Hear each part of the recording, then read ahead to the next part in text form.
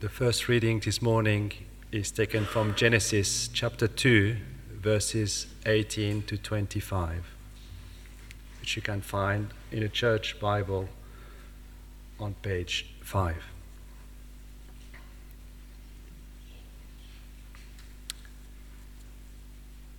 The Lord God said, "It is not good for the man to be alone. I will make a helper suitable for him." Now the Lord God had formed out of the ground all the beasts of the field and all the birds of the air.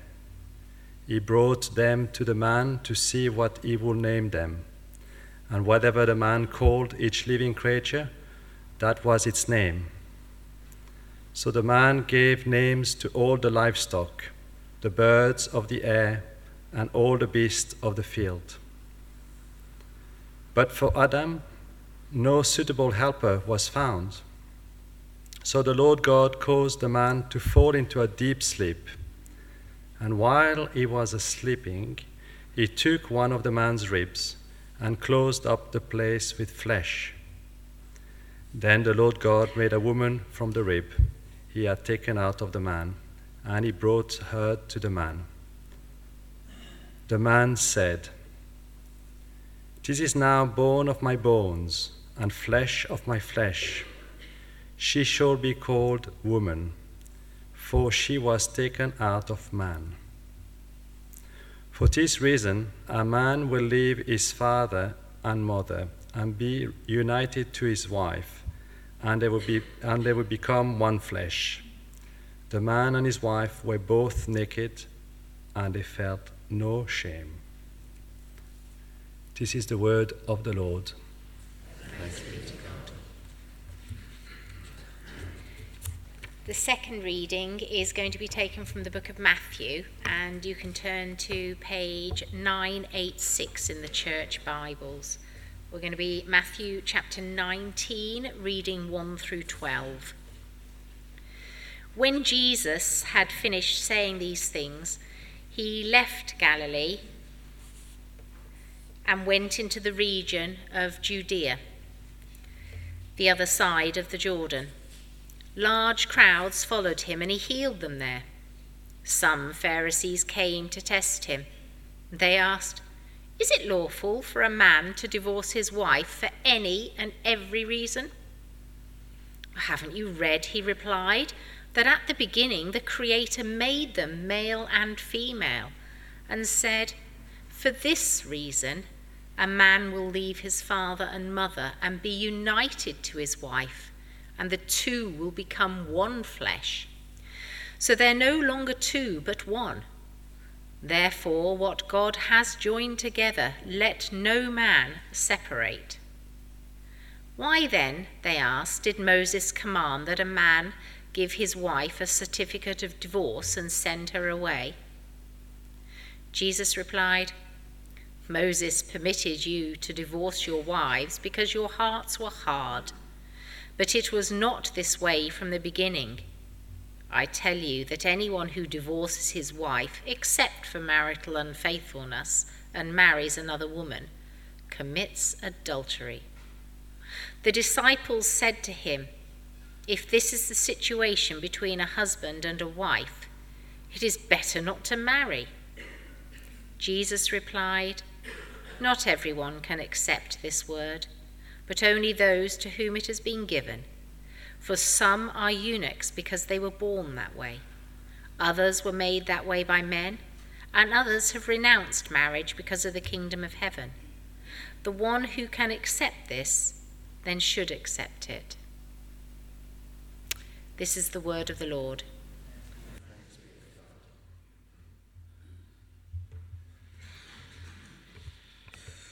Thanks for that. Dave, I'm going to give you this book, and then you can, rather than be Parkinson, you can pretend to be Michael Aspel. This is your life.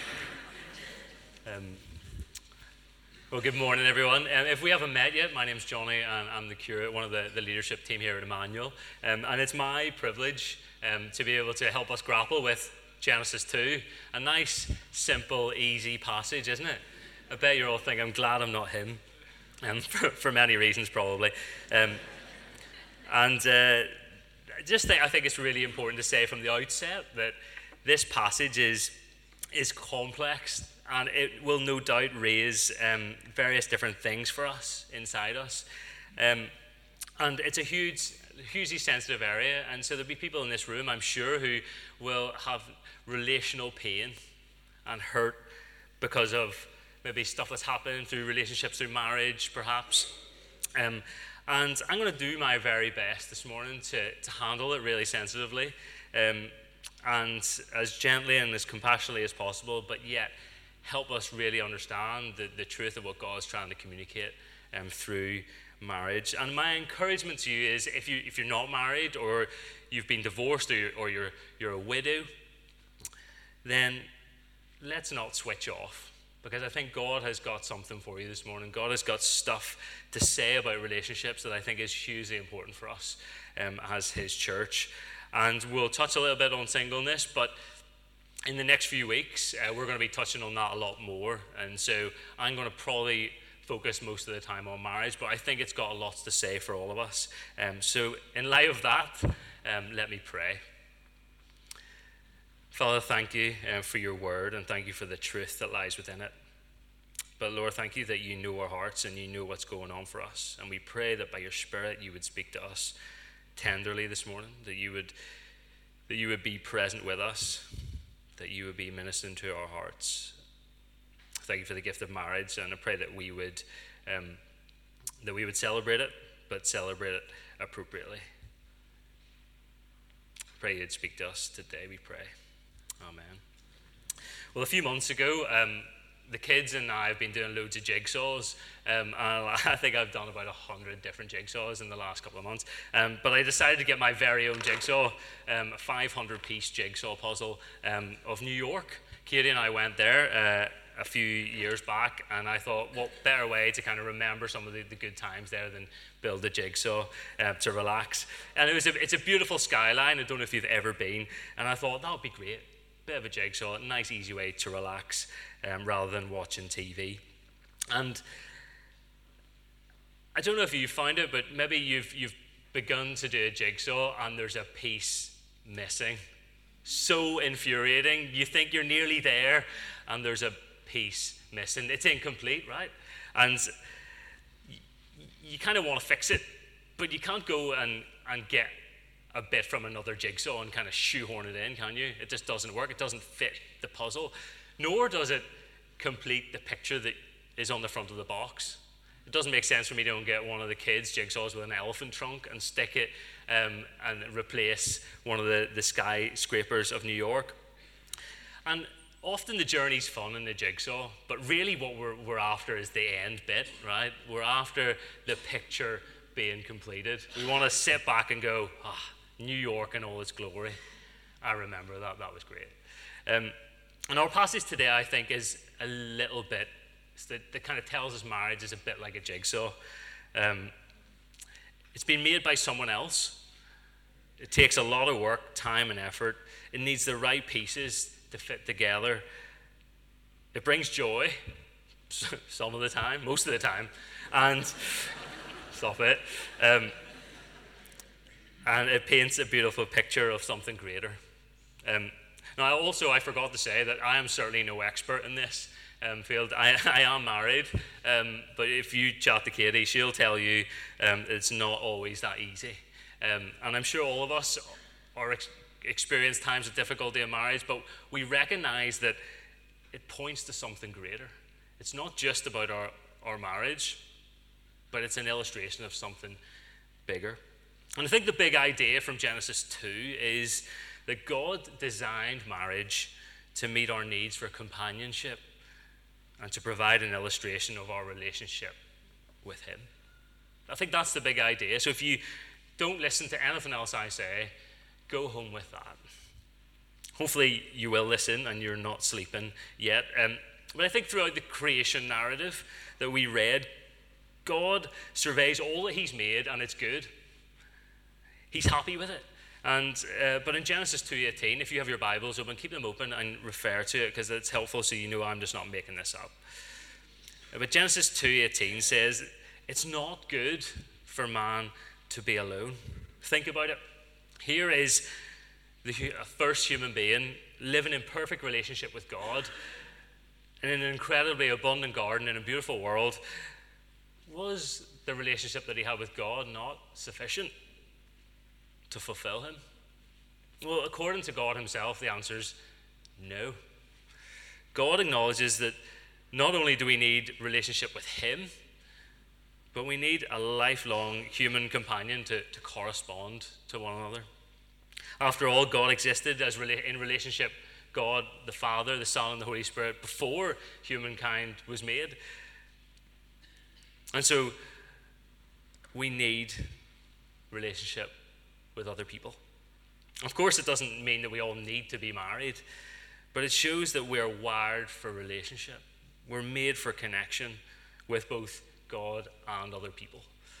And so if we're single, we can find companionship and relationship and deep friendships with other people. And marriage itself might not always meet the relational needs 100%. That's why we still have friends. But having said that, God's primary reason, I think, for designing marriage was to meet our deep need for companionship and connection. And so God deals with man's aloneness. And for the man to fulfill his vocation to work and to steward God's good creation, to enjoy it and experience it for all it's worth, God made Adam a suitable helper. That's how God describes it. He can't do life on his own. And the word helper, I think, has been really misunderstood over time. It's often been misinterpreted as the woman being created to serve Adam's needs. And that's not how it's painted, because the same word helper used here is the same word that is used of God later on in the Bible. And so God is in no way in need of other people or subservient or anything like that. And so it's in no way demeaning the word helper. It's a really positive word. And the point is that Adam needed a partner, and so God created the woman to enable Adam to fulfill his role. And so together, as a pair, they fulfilled the mandate that God had given them. And so it's important to note that Adam and Eve are equal in value. There's absolutely nothing here that suggests that blokes are superior to women. Absolutely not at all. And God has given equal dignity to both sexes. And I think that ought to be reflected in how we relate to one another. But God made the woman to be suitable. That's a really key word, literally meaning corresponding to the man. She's comparable, but not the same. We're wired differently. And the picture is that the woman that is made by God, Eve, who we now know her name, is the missing piece of the jigsaw that's now complete. And the suitability is in her difference. If God wanted to make another human for companionship and to create the mandate that he'd given to go and steward the world and work it and rest, then why not create a replica of Adam? Why not just make a duplicate? Well, God recognized that the companion needed to be someone different in design and purpose. God designed it so that both man and woman would mutually need each other and help each other to flourish. And so God made Adam out of the dust, right? Remember Genesis 2:7, we looked at that recently.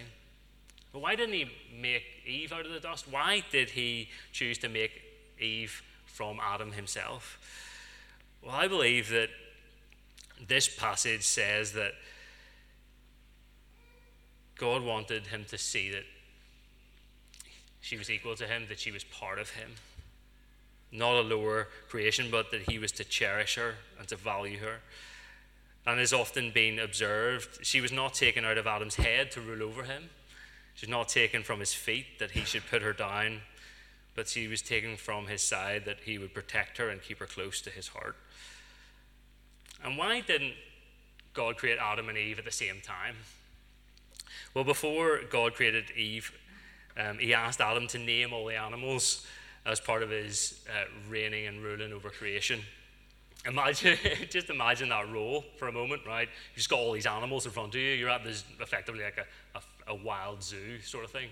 And you're staring at this giant elephant that you've never seen before. And you're like, what even is that? How am I going to, what shall I call that? And I looked up some of the most unique names of animals as I was preparing this. And I came across it. There's a fried egg jellyfish. Yeah, but yeah, seriously, and a screaming hairy armadillo. They're like real names. And I was like, maybe Adam didn't do those ones. Maybe they're like more modern. Could you imagine? It's like a bad version of catchphrase, isn't it? Like, Adam, say what you see, say what you see. And he's like, duck-billed platypus, baby. It's good, but it's not right. I think it would have been a great moment just to be there, I think. But I think God was, rather than just having a bit of fun with Adam, I think God was trying to help him understand something much greater. So by naming the animals, Adam recognized that for the majority of them, there was a male and there was a female and there was a purpose to it. And so he got to the end of naming the animals. He's like, oh, finally, there's like a million of these things. And he got there and he thought, I don't have anyone else. They're generally in pairs. I need someone else. And we read in verse 20, but for Adam there was not found a suitable helper for him. And I think God first made Adam recognize his need for a wife. Of course, a dog can be man's best friend, but it isn't enough to fully satisfy Adam's need for intimate companionship. That was Eve's job. And it might be that God's called you to singleness for a reason, so that you can invest in other close relationships and serve his kingdom in a particular way. And maybe God's using the waiting. Perhaps the waiting that as you potentially find someone later in life that you can be in relationship with, God's going to use that really positively in the same way that he did for Adam. But it must be said that being single can be as much as a fulfilling life as it can be married, just in a different way. And I think the creation of Eve is often described as God having fashioned a woman from Adam's rib, where God carefully designed and made another person to meet Adam's needs. And we read about the first anesthetic that happened in the history of the world, where Adam was put to sleep, undergone a bit of minor surgery, and then when he woke up, God brought Eve to him. Now imagine he's been lying down under just anesthetic or whatever. I need a medic here, don't we? He's just woke up, and there's Eve. First time he's ever seen a human being, and he's like, whoa, wow, who's that? God, we need to have a bit of a conversation. And so he's thinking, what do I say to her? What do I say to this woman? God, what do I say? Help me, please. And God's like, just talk to her. This is what you've been waiting for. Tell her how amazing she is. And so he's like, got that. Okay, let's go. How you doing? Or something along those lines. And God and Eve's sitting there thinking, seriously, is this it? Is that the guy I have to spend the rest of my life with? Lord, is that the best you could do? But Adam's response, I think, is, well, I was going to say probably wasn't that. I guarantee it wasn't that, because his response we read about in Scripture, his response is, it's a yes. He is absolutely thrilled. He's relieved and he's delighted. Now at last, he says, and God brought this gift to meet his deepest need. Here they were fulfilled. And verse 24, that is why a man leaves his father and mother and is united with his wife, and they become one flesh. I just want to touch on 4 little quick things about marriage that are key about marriage that I think we get from this passage that I think God has carefully woven into the fabric of that union. One, that marriage must be a primary relationship. God didn't give Adam parents, did he? He didn't give him children straight away, but he gave him a wife. And a man leaves his mom and dad and cleaves to his wife, we read, and they establish a relationship. And of course, we still maintain really healthy relationship with our parents if we get married, but we need to have the emotional maturity to break away from our dependence on them, don't we? And if we have children, then we're trying to release them to be their own independent people in the future. And I think if we are married and we have kids as well, we must be careful not to build a marriage on them. The priority is building a deep relationship with our spouse. And out of that overflow, we can love and raise our kids well in a healthy environment. And so I think if you've got young kids or any kids, whatever age they are, the most loving thing that you can do for them is to love your spouse well. Care for them, and they'll see it. They'll see it in you. They will know that if you're a husband, that you love your wife, that you love their mom well. And we don't always get that right. And there's grace for you this morning. There's grace for us this morning, all of us, even when we don't get it right in life. And I know that for many couples, and statistically, there will be people in this room who not having children is a really painful experience. And I've walked with many friends who have journeyed that experience, and it's incredibly difficult. But know that your marriage is as valuable as it is with kids, and it is full of purpose. And if it raises questions in you, if you're going through that at the moment, longing for children, and it's not happening, then do chat about it. Do talk to someone about it. Talk to a trusted friend.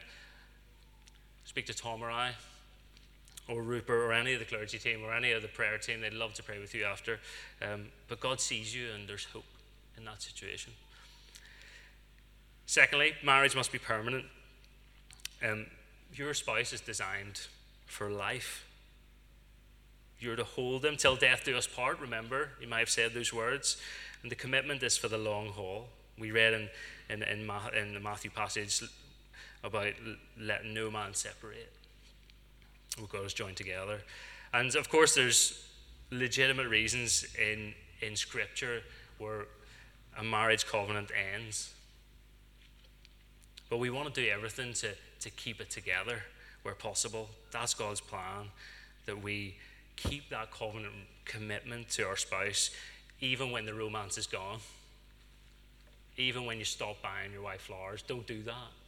Or even whenever we show acts of love towards our other half, and that dries up, the romance is gone, it's tough, they're really irritating, they get on your nerves, they leave crumbs in the butter, things like that. It's a commitment that God has given us. And I also want to, as I prepared this, there was lots of different pastoral things that just came to my mind. And one thing that we just never really talk about in church, and I'm going to bring it up to the surface this morning, is in marriages, and statistically it will be happening in this church, and don't think because we're a lot of us Christians in here that it doesn't happen. Marriages, statistically in this country, there's a lot of domestic abuse that goes on behind closed doors, whether it's physical, psychological, or emotional. And can I just say that if that's happening at home, that's never okay. Whatever the circumstances, it's just not okay. And if you're experiencing it and you're scared to talk about it, my encouragement would be find someone. There are helplines, there are people, you do have friends, and there is a safe place to be. And so if that's going on at home, whether you're male or female, then my encouragement for you is that there is a way out of it, and we can do things to support you to help that. But just because we're in leafy Surrey doesn't mean it's not going on. And so my third point, marriage is exclusive, united to his wife, not wives. God designed one man, one woman for life. That's how God has designed marriage. Not my thoughts, but God's thoughts. And he thought the best thing was that they committed to one another. And so my encouragement for you is to not let other relationships get in the way. Of course, have friends, spend time with people you know who are single, get them into your life, and have them as part of your family, and vice versa. But your spouse is your priority. And lastly, marriage is a place for intimacy that God has designed. I think this passage helps us recognize that God is not opposed to the enjoyment of sex within marriage, but rather celebrates it as his good gift and design. And I think we're not great at talking about it either. We're constantly bombarded by the world that God is restricting our enjoyment of sex rather because he wants to poop the party. But rather, I think God values it so highly that he wants us to enjoy it in a safe and committed place. And becoming one flesh, this phrase that we read, is more than just a physical connection. It's a relational, it's a spiritual, it's an emotional connection. And when we remove sex from the marriage commitment, it never brings the satisfaction that God designed it for, but only a superficial sense of closeness. And we read about Adam and Eve being naked in the garden, not just physically, but in every way. God saw them in all their humanity and knew everything about them, and they felt no shame. There was nothing to hide. Imagine that. No masks. God sees you as you are. And we'll explore next week how as we as humans sin and reject God's design for our lives, we end up feeling shame, and it impacts our relationship for intimacy, both with God and with each other. It all goes wrong when we make life about ourselves. And God didn't make marriage just to be about ourselves, but rather to give this gift to meet our deep needs for connection and to be a picture of our relationship with him. And so I'm coming to end. Marriage is this beautiful illustration, I think, this picture of the relationship that exists between Christ, he being the bridegroom, and the church, his bride. And it's a picture of a loving relationship, this companionship which meets our deepest need.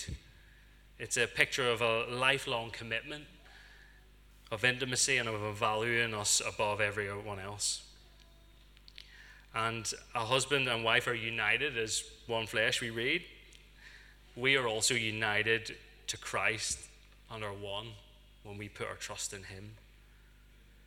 And just as Christ loves the church, loves you and I, loves us as a body, we're to love one another in a way that mirrors Christ's love. And so when put together, the pieces of God's marriage jigsaw illustrate a much greater picture, a beautiful picture, I think, which sometimes we don't fully get because we live in a broken world. But I think we need to celebrate it in a healthy way that lifts up marriage as a picture of the gospel, but also recognizes the value of singleness and the way in which it too illustrates God's love in a slightly different way. And in a world where marriage is being undermined, let us as God's people champion it appropriately, as I think God has given us this gift to meet our deep need for companionship. So let me pray. Why don't we stand? Why don't we stand?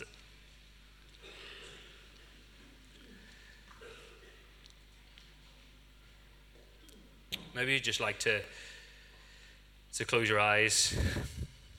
Maybe you'd like to receive from God this morning. I have no doubt that may have raised some stuff for you. It might have opened up some wounds. It might have brought back some memories, both good or bad. And God wants to meet you where you're at this morning. He wants to speak to you in that. And so perhaps if you want to receive from him, you might want to put your hands out. You might want to do something a physical response to something going on within. You might want to just receive from the Lord. And so I'm just going to pray and leave a moment of silence for you to meet with Jesus. So, Father, we just thank you so much for your word. We thank you for this beautiful picture that you give us as a gift. Sorry that we struggle so much to make the jigsaw look like the picture you created it to be. We pray that you would help us to love one another, to love our spouse, to love our friends, to love the people around us as you have loved us.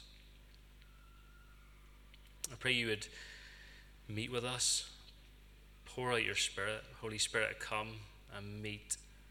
Would you heal the brokenhearted this morning? Would you bring freedom?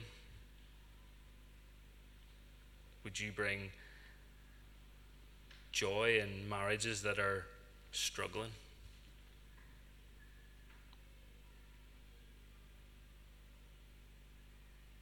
Come, Holy Spirit, we pray. And in this moment of silence, would you just bring healing to the broken, we pray.